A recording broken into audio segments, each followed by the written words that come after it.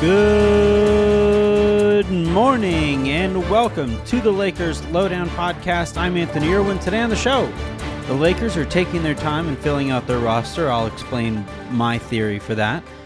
The Lakers also announced, and Carmelo Anthony spoke publicly for the first time since becoming a Laker. He had some very interesting things to say, as did Kent Bazemore, and it follows a trend from yesterday's Lowdown where the Lakers are really getting excited to sacrifice and really show that cohesion that wasn't there as much last year. So let's get to all of that here in a bit.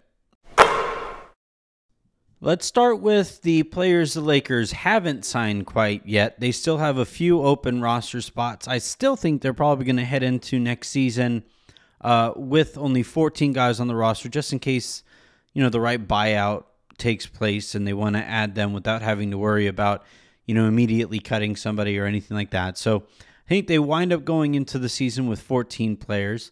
The running theory would be that they would add Wesley Matthews and Jared Dudley, but the fact that neither has happened so far really strikes me as interesting.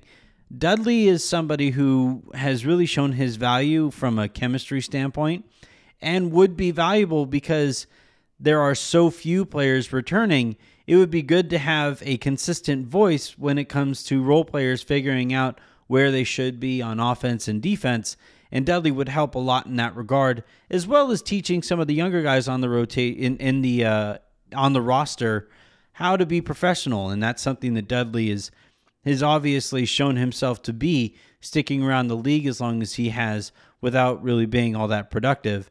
The other player that we thought would be on the roster I would have predicted he would already be on the Lakers, is Wesley Matthews. I think this is another one that strikes me as interesting for a couple reasons. Wesley Matthews, the number that he wore last year, he wore 9. Well, guess Kent Bazemore is already wearing that jersey number as of now. Now, these things aren't always necessarily official. There's still some time to work that out. But normally, it's kind of like walking into your office and then finding somebody sitting at your desk. Gets a little awkward, I would imagine. So Wesley Matthews, as of right now, is not a Laker, and the fact that they handed out his jersey already doesn't really speak all that well, I don't think, to his chances of coming back, which means where are the Lakers going next? I know Laker fans are still holding on to hope that the Lakers might use Dennis Schroeder's contract or at least Dennis Schroeder as some kind of a sign and trade kind of a situation. I think it's pretty late in the game for that. And on top of that, I don't think the Lakers want to add any more salary to their situation. As lame as that might be and as stupid as I think it might be, I think the Lakers are hoping to fill their last couple roster spots with veteran minimum type players. So I don't think Dennis Schroeder is going to be back. If he was going to take the veterans minimum, he would do so somewhere else. And there's usually a bit of tension when it's a current team that would be going back on a prove-it type deal. I think the Dennis Schroeder era in LA is over. So I'm here on SB Nation. Our friend of the show, Ricky O'Donnell, put together a list of the best available free agents.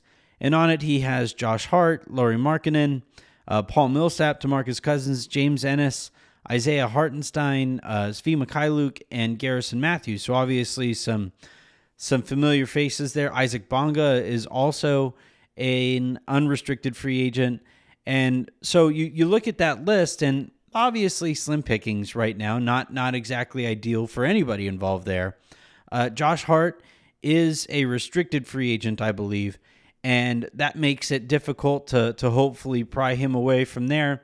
If the Lakers can only use a minimum contract on him, he would probably just sign that, or the Pelicans would probably just match that. So best chance at bringing Josh Hart in at a position the Lakers could kind of use a little extra.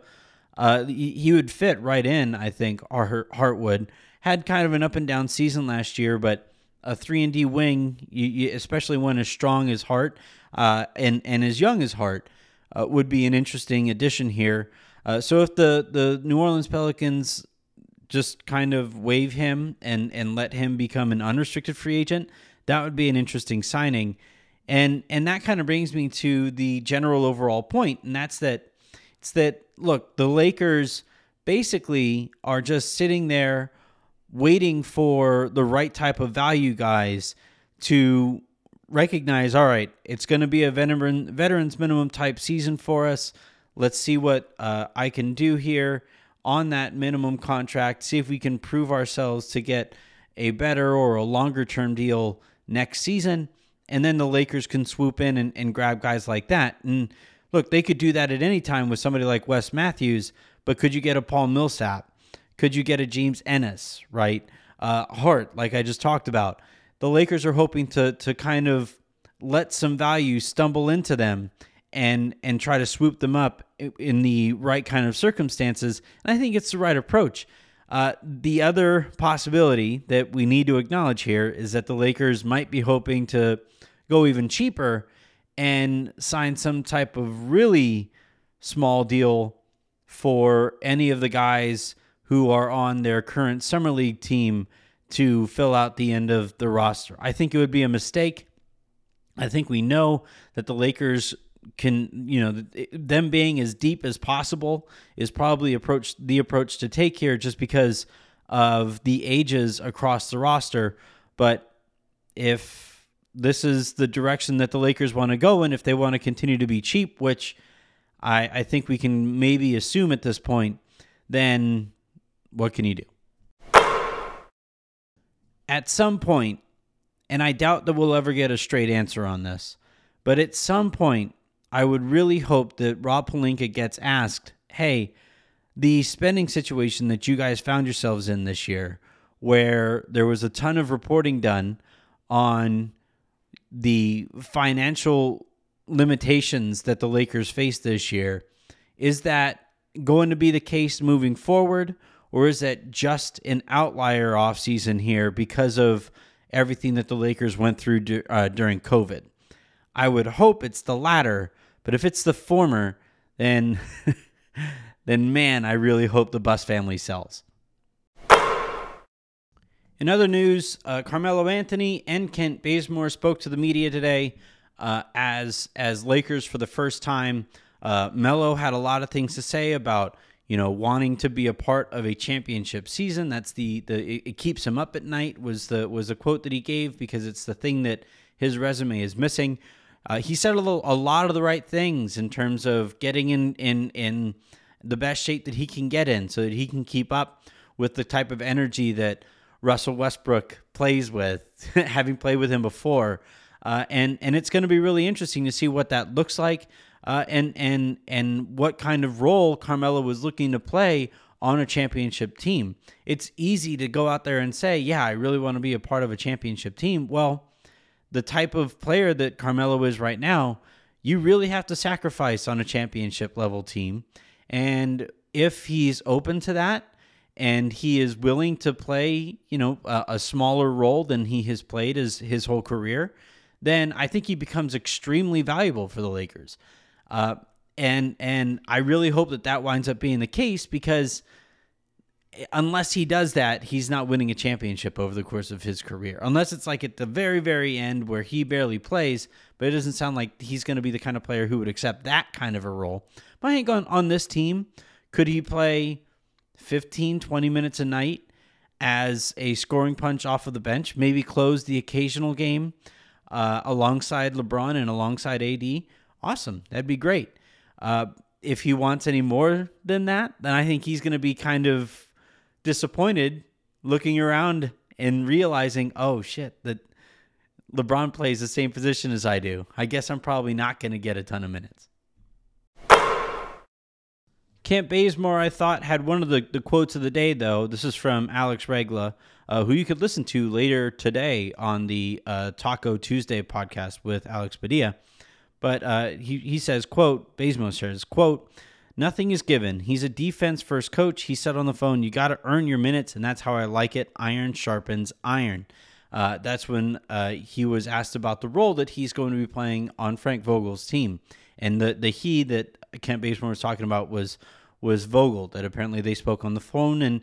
And Vogel said that all of the roles that everybody plays this year are going to be earned. And man, that is music to my ears. That is exactly what I wanted to hear this season.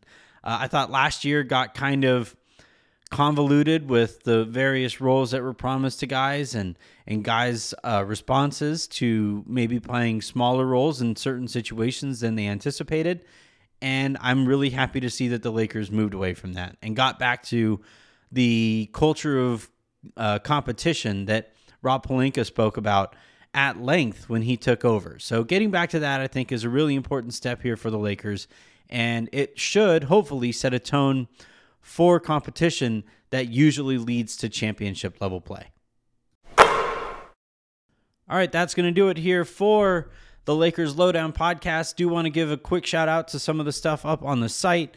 There's some good stuff, again, regarding the quotes from Carmelo Anthony, the quotes from Kent Bazemore. Those are going to be up on the site. And then also, I thought Jacob Rue did a really good job putting together the Dwight Howard quotes and the story that was kind of very, very touching, to be completely honest, from Dwight in his intro presser. It was great to hear some of those quotes. You're going to want to check out some of that. Also, on the podcast feed, I spoke to Christian Rivas about the Summer League team that the Lakers took out there to Vegas. I thought it was a really fun podcast, and Christian told two really funny stories at the end of it. One being one of the times that he saw me in Vegas Summer League at the old SB Nation house, and the scene that he painted was a funny one to look at from the perspective of somebody who didn't really have access to we had never really met before. So that's a funny story. And then he also told a story about the time that his goalie might have concussed him on a soccer field. So that was also really funny as well. Check out all of that on the Silver Screen and Roll podcast feed or at silverscreenandroll.com. Until tomorrow, I'm Anthony Irwin saying have a good one.